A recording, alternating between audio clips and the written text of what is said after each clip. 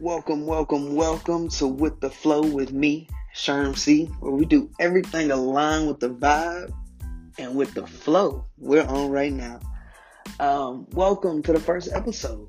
I appreciate you for tuning in and listening. I try not to take up too much of your time, but hey, we here for the hype and we stay for the content. But on this episode, I really just want to get y'all to know me and get to know who I am, how I got to where I got to. How I became the person I am today and who I used to be. So, originally I'm from Charlotte, North Carolina. Born July 13th, 1996, 90s baby. As a kid, especially around middle school, I was real chubby. I didn't really have too much self-confidence. I really wasn't in tune with myself like I should have been. I played sports, and I always had knee problems, bone problems. I just always had issues with my lower body. My mom is amazing. She's my superhero. She's my rock. But she did coddle me as a child. She made me comfortable with her picking me up as many times as I fell down. She was always there for me. And that kind of hindered me growing up. But I learned from it and I realized it early on so I could combat it. My dad was cool. My dad is cool. He tried to be there for me and he did his best. From, in retrospect, looking back on it, he really did his best as a single father and really a guy that was still trying to figure it out on his own. He really tried to be there for me, especially financially, and make a way and try to give me the tools and the mindset for success that he wished somebody gave him growing up. And I feel like that's what parenting is all about. But our relationship wasn't super positive for me, and I ended up resenting him as I grew up, especially around that high school age where I feel like all these other guys got their dads in their life. Their dads are their coach. And my dad, I don't talk to my dad but once every 2 weeks. But I realized that wasn't the best course of action. I didn't really need to feel that way about any human being. And I later on forgave him. And I told him that. And it really cleared up a lot of space for me and my mentality. But in high school, I loved baseball. Baseball was my bread and butter. It was what I thought about, what I dreamed about, what I did on a daily basis. It was my thing in high school, and I dreamed of being the best second base shortstop combo for the New York Yankees. Right? I was gonna make it. It was either I play in the MLB or I don't do anything. I didn't have another option. I didn't have, school wasn't I was good in school, but I didn't necessarily like school. Learning it didn't bring me joy. But when I was on the baseball field, it was all fun and games. I was good. I was on varsity by the time I hit my sophomore year. But then early on in my sophomore year, I did get diagnosed with a condition called Legg-Calvé-Perthes disease. And what it is that over time, the ball and socket joint of your hip deteriorates over time. And at 14 years old, my doctor told me that I would need a total hip replacement in 4 years. So by the time I'm 18, I will need a total hip replacement. I looked him square in his eyes and I told him I wouldn't need a hip replacement. I will run again. I will play baseball again. And I will definitely be able to enjoy the activities with my kids. Because this was a caveat to the hip replacement. He said, okay, you can either let it play out and then get a hip replacement once it gives out on you, or you can get a hip replacement now. But once you get that hip replacement, the only thing that you won't be able to do is run. I said, bro, I plan on being a 5-star athlete. I need to be able to run. I plan on my kids playing sports. I need to be able to run with them. So I made up in my mind right then and there, I'm not going to let this condition define me. What I'm going to do is I'm going to find a way to make that condition work for me. And it did, y'all. It really did. It turned out for the better. But on my own, at 14 years old, I started my own physical therapy because I didn't want my mom to have to pay for physical therapy. And I didn't really want I didn't want to go to physical therapy only for them to say, hey, we can't really do much. You're probably going to need a hip replacement. Man, I'm going to do this on my own. In my physical therapy, I did my research. I always delve into my research. When I get into something, I get deep into it. I fall down that rabbit hole easily. My physical therapy was structured around flexibility and getting my two sides equal because my left lower half was a lot stronger than my right lower half because when the disease first had its onset, I was really weak. I couldn't put too much weight on my right hip. But from that point on, I said, you know what? I'm going to be able to squat. I'm going to be able to lunge. I'm going to be able to, sit down with both legs and be able to put my socks on. It's little things like that I couldn't do, that I say, you know what, one day I'll be able to do this. And it would hurt as I'm doing it, but I'm like, you know what, it has to be normal at some point. And I started doing that. Things started changing. I started to see that, I'm walking more regular, right? Because I would get picked on at school about, limping and all this, that, and the third. And me and my mom would go through different solutions and different things, try different things to try and get this leg back right, and what worked for me was I ended up getting a shoe lift put in my shoe, and I can switch it out from shoe to shoe, and really nobody knows this because I've never had the courage or the inspiration to tell anybody about this. I've always felt like, this was something that would hinder me. People would look down on me because of my condition or whatever, and I never really wanted it to be something that people could hold over my head or that would make me different or that would limit me from doing certain things. But yeah, so the shoe lift thing ended up working out. I took on a persona then when I started my physical therapy and I was going through at the age of 14. I took on this persona that I would help people in whatever I did, and I would never, ever, ever belittle anyone for any physical or mental condition, because I've been there. I've been that person who was bullied, and I went home feeling less than myself because I felt like I was different than the other people in school, and I couldn't do what I loved. I couldn't play baseball no more because I wasn't performing like I used to on the field because I got a bum right hip, and coach not trying to hear that. He's trying to win games. He's trying to keep his job. Ever since then, that kind of lit a fire in me and gave me an interest for health and made me want to help others in their health journey. So what happened was, and this is a process, I started working out on my own. We lived in an apartment, and our apartment complex had a gym in it. And I started working out, and my cousin, who was at the time overweight, and she really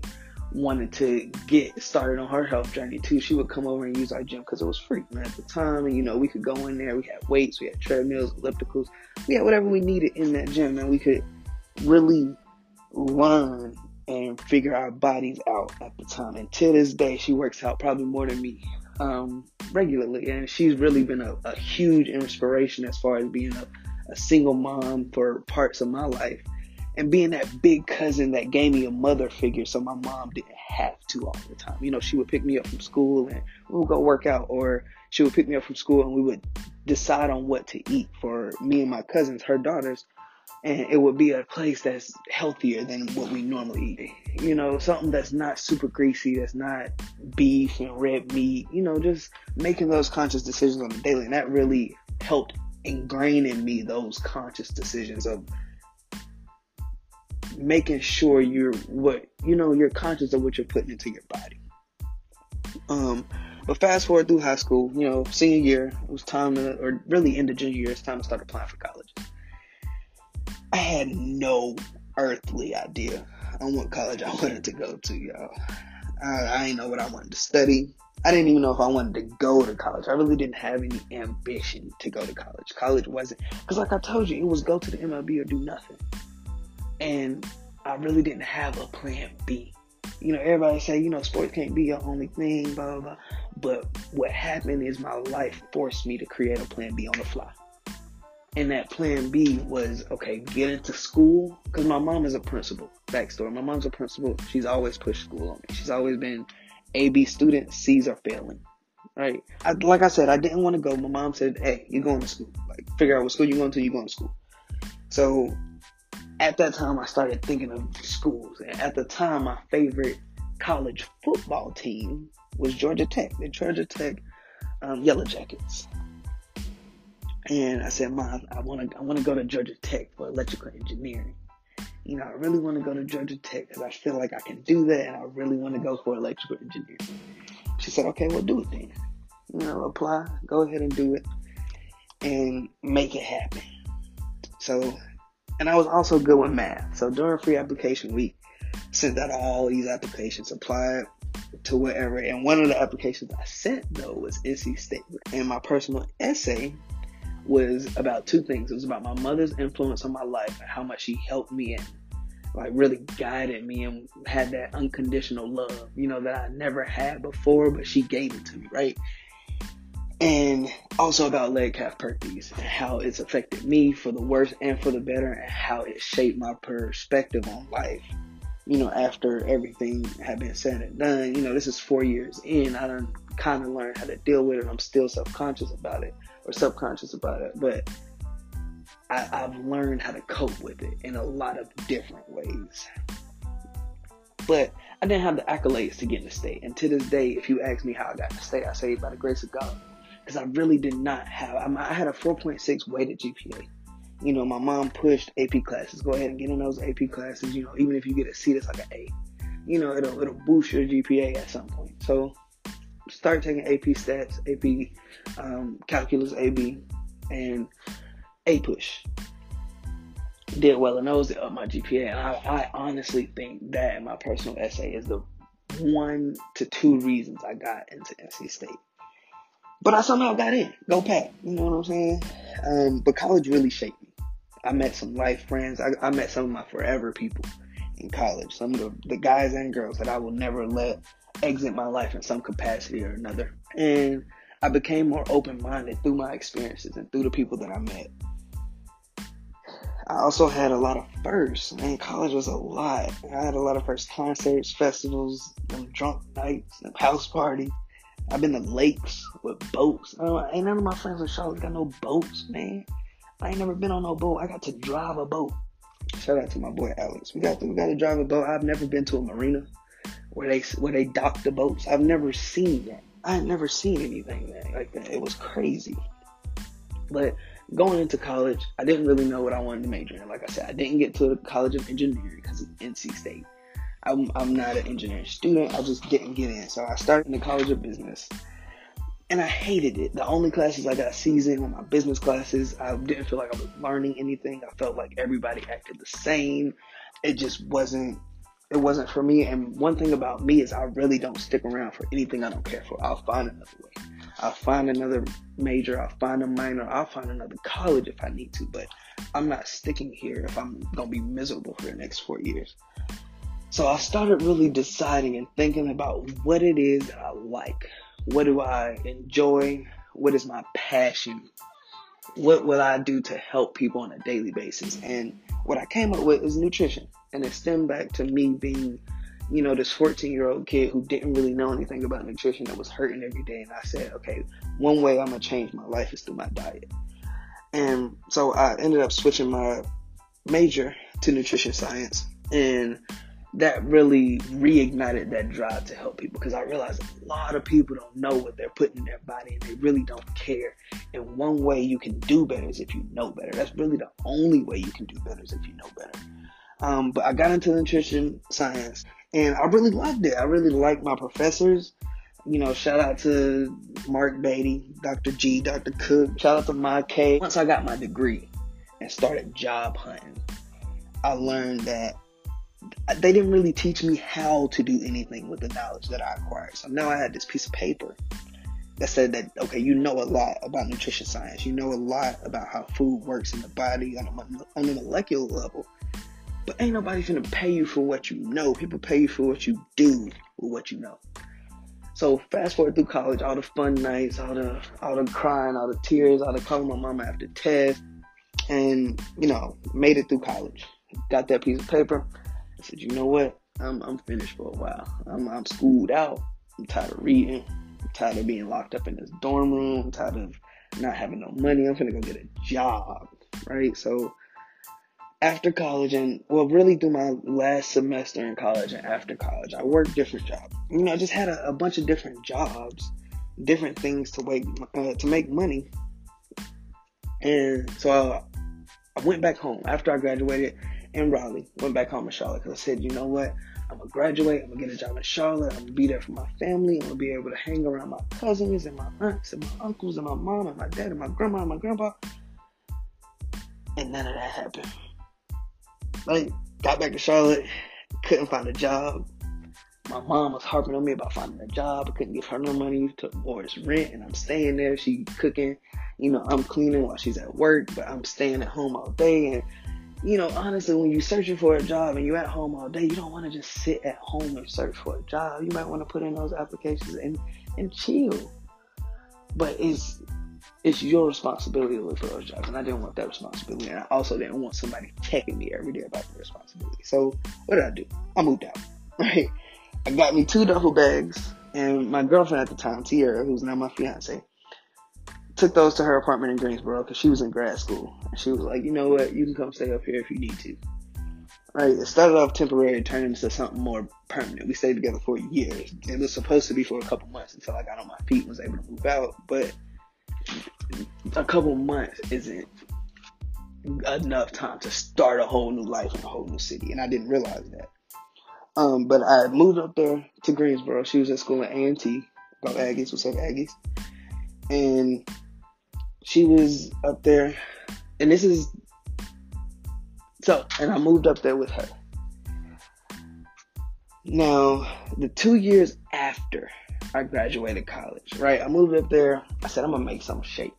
I got to make something shake. It's time for me to grow up. It's time for me to be a man. I'm tired of depending on people. I'm tired of asking people for help. I'm finna do this. I'm finna make something shake. So, the 2 years after I graduated college, I worked anything and everything I could, especially up here in Greensboro. I ain't got no connections. I'm on Indeed all day long. I'm just swiping anything you can apply for through the Indeed app. I'm swiping. And then I go back through and I go to everything you can apply for through the company's website. I'm uploading. I got a little system. Got my resume pulled up. Got my cover letters pulled up. I'm doing it. I'm applying to 50 plus 100 jobs a day, And I just got tired of all the no's and all the, well, we saw your application, but we found a client and the position's already been filled. I'm tired of that. Don't have me apply for thousands of jobs this week and not get one yes, not get one interview, not get one call back. It was just frustrating. So finally, after about 2 months, I would say after about 2 months, because I moved up to Greensboro in July, about September, got a call back from a call center. Right? I said, yo, and at the time, my biggest thing was customer service. That was a skill that I felt like I had, customer service. And now that I'm learning things, I've learned that customer service isn't a skill. Customer service is a characteristic. That's a trait. Being nice to people. That's all customer service is. And I got a job at a call center. I hated it. I got a job in the cafeteria with the school system, serving kids meals. I thought I would like that because it was in my field. It was in nutrition. I really didn't like that. And while I was doing both of those jobs, they weren't making me enough money. So I was Ubering. I was driving for Lyft, Grubhub, DoorDash, Postmates, you name it. I did it. If I could do it with my car and make money, I did it. And I hated it because, one, it was putting more wear and tear on my car than I was making. But it was putting food in my belly. So, and at the time, my whole thing was if something were to happen to my car, I can't pay to get it fixed. So now I can't pay to get to work. Now I can't get to work. I got a broken car that I got to get money for, and I can't make no money using my car. So I chilled out on the Uber, and I spent a couple months in the school system working in the cafeteria, and boom. Just like that, Corona hit the world, man. Swept the world by surprise. They took all the kids out of school. So now I'm sitting in job purgatory where I'm like, okay, do I have a job? Do I not have a job? Are we coming back anytime soon? What's up? So school wasn't in session, but I took the initiative. I took that first step. I emailed the department head of Guilford County School Nutrition. And I said, look, wherever you need me, if you have hours, I don't care if it's at 10 different schools a week. If you have hours, I'm there because I need the money. I didn't tell her I need the money, but I needed the money. And I told her, if you have any opportunity, I need to be in there. I need my name to be towards the top of the list of people you call for opens or when somebody calls out or whatever it may be. And she told me, you know what, we might have something for you. And she sent me to a high school where we delivered meals to children 5 days a week. And I actually loved that part of it. It wasn't me standing in the cafeteria with 6 old black women serving, beans and unsalted green beans and these kids not knowing what they want and kids coming through the line yelling. It wasn't none of that. It was me on the bus with 4 other people, and it would be kids with boxes.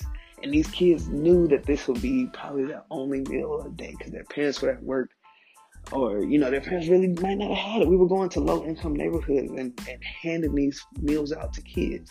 Because every kid almost in Guilford County gets free lunch, which is something that is amazing. That's an amazing statistic to me, meaning that people are living as a whole, as a city, below poverty level, to the point where you can't afford to buy reduced lunch. And that says something really prominent about our government. But that's another topic for another video or for another podcast. But I loved it. I was doing something where I was helping people depending on me, and I was influencing kids' health by giving them a meal with all the components they needed. It was the dream come true, man. But it wasn't paying enough, and the hours weren't consistent, and I was working too hard and doing too much for the pay. So I got another job, and that's when things really, really, really started to change for me, and are changing for me. Because I got a job working security, and on this job, the biggest thing that I benefit from isn't the pay. The pay is less than when I was working at Guilford County, but I have time and I have opportunity to work on myself and also work on another source of income while also making money that's paying my bills. It's a triple whammy. And this dude at my job, right, first day on the job, I see him at the computer. He just got all these charts up. He got all these charts, all these graphs. And I'm like, bro, what are you doing? He's like, Forex. Like, you should tap into it. He said, this the money, this the wave of the future. You really should tap into it, see if you like it or whatever. And I take every opinion with a grain of salt, but I'm going to go look at it. If I say I'm gonna go look at it, I'll at least go look at it. So I researched it, and when I looked at it, it seemed simple. Not easy, but it really seems simple. For me, it's a 50% chance you win. You don't have to have a huge startup cost, and it's really just an analytical skill that can be learned through repetition. That's how I looked at it. So you're analyzing these charts, you're reading these charts, and you're predicting based off your analysis skills that you've learned and perfected over time what price is going to do. So at that time, I'm working security at nights, and I'm trading Forex by day. And that really allowed me to also work on my mindset. So I started reading a book. And the first book I kind of read was a book that's been mentioned to me and recommended to me over time. But I never picked it up. I never, took the time to look at the book. And it's called Think and Grow Rich by Napoleon Hill. One of the best reads I've ever had, because I used to love reading as a child. Reading used to be my pastime until I got to about 7th grade. And I really did not pick up a book after 7th grade, a book that wasn't required reading. But that really started to change things. I started reading this book, and I started realizing things that I had already been doing or already seen. I just didn't know it. And it really changed my mindset. And in my mindset, when I changed my mindset, my actions followed. And it changed all of that for the better. I started focusing on the positive things in my life. Started focusing on the positive thoughts in my mind. And I started eliminating all the negativity. Or the negativity would eliminate itself. The book really kick-started all that. It was a catalyst to all of that.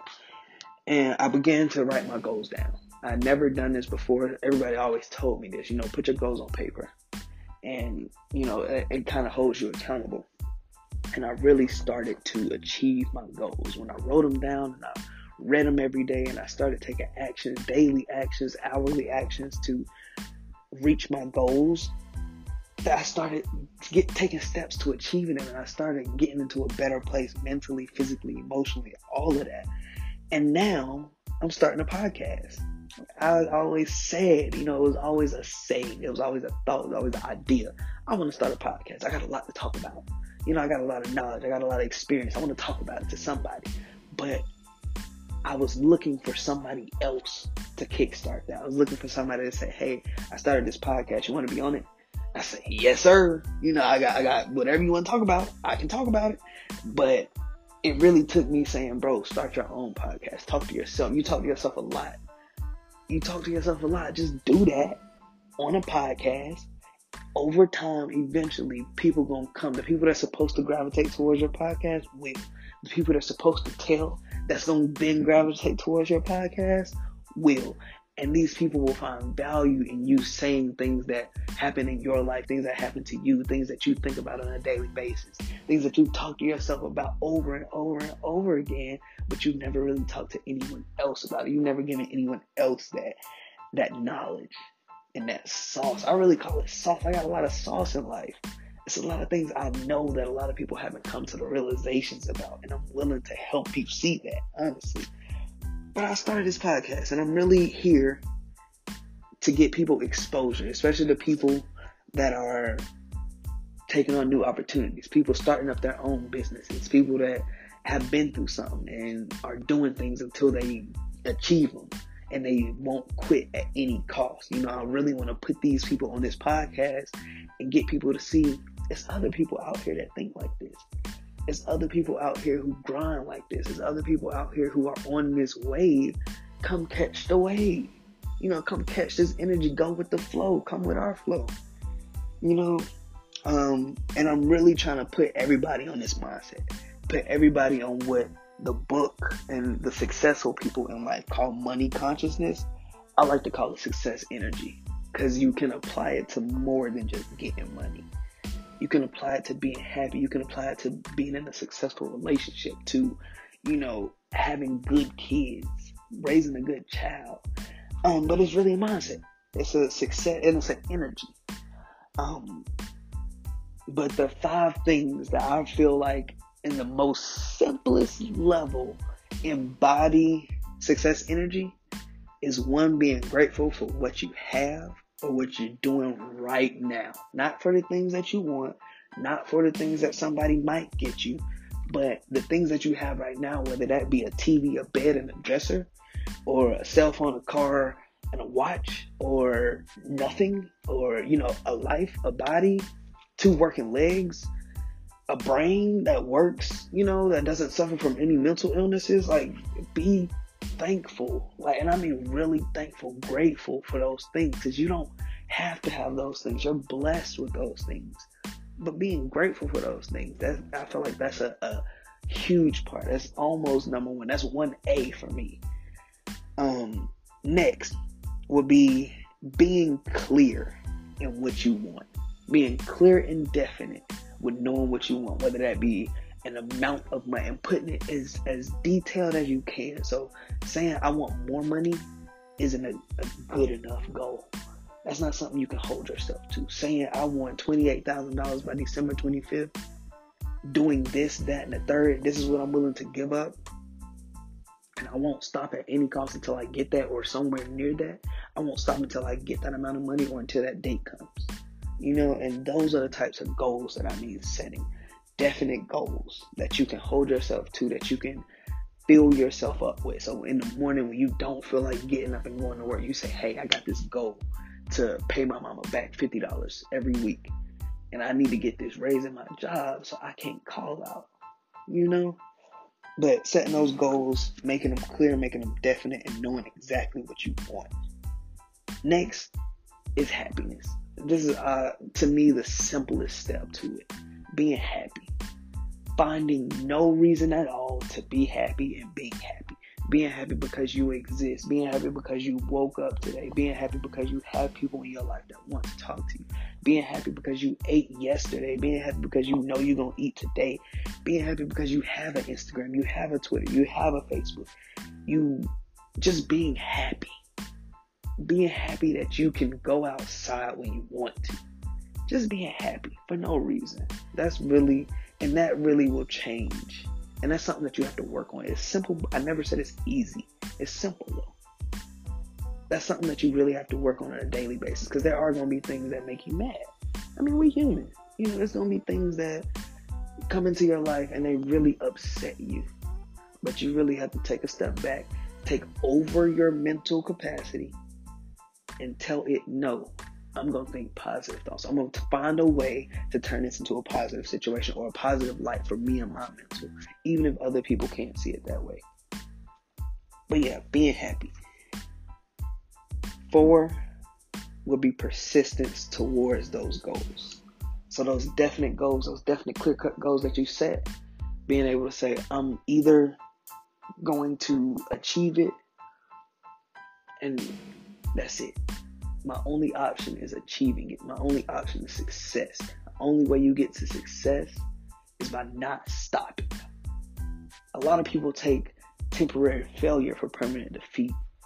A lot of people take temporary failure for permanent defeat. You are going to fall down. Only way you learn how to run is by falling down when you started walking. And that's the only way.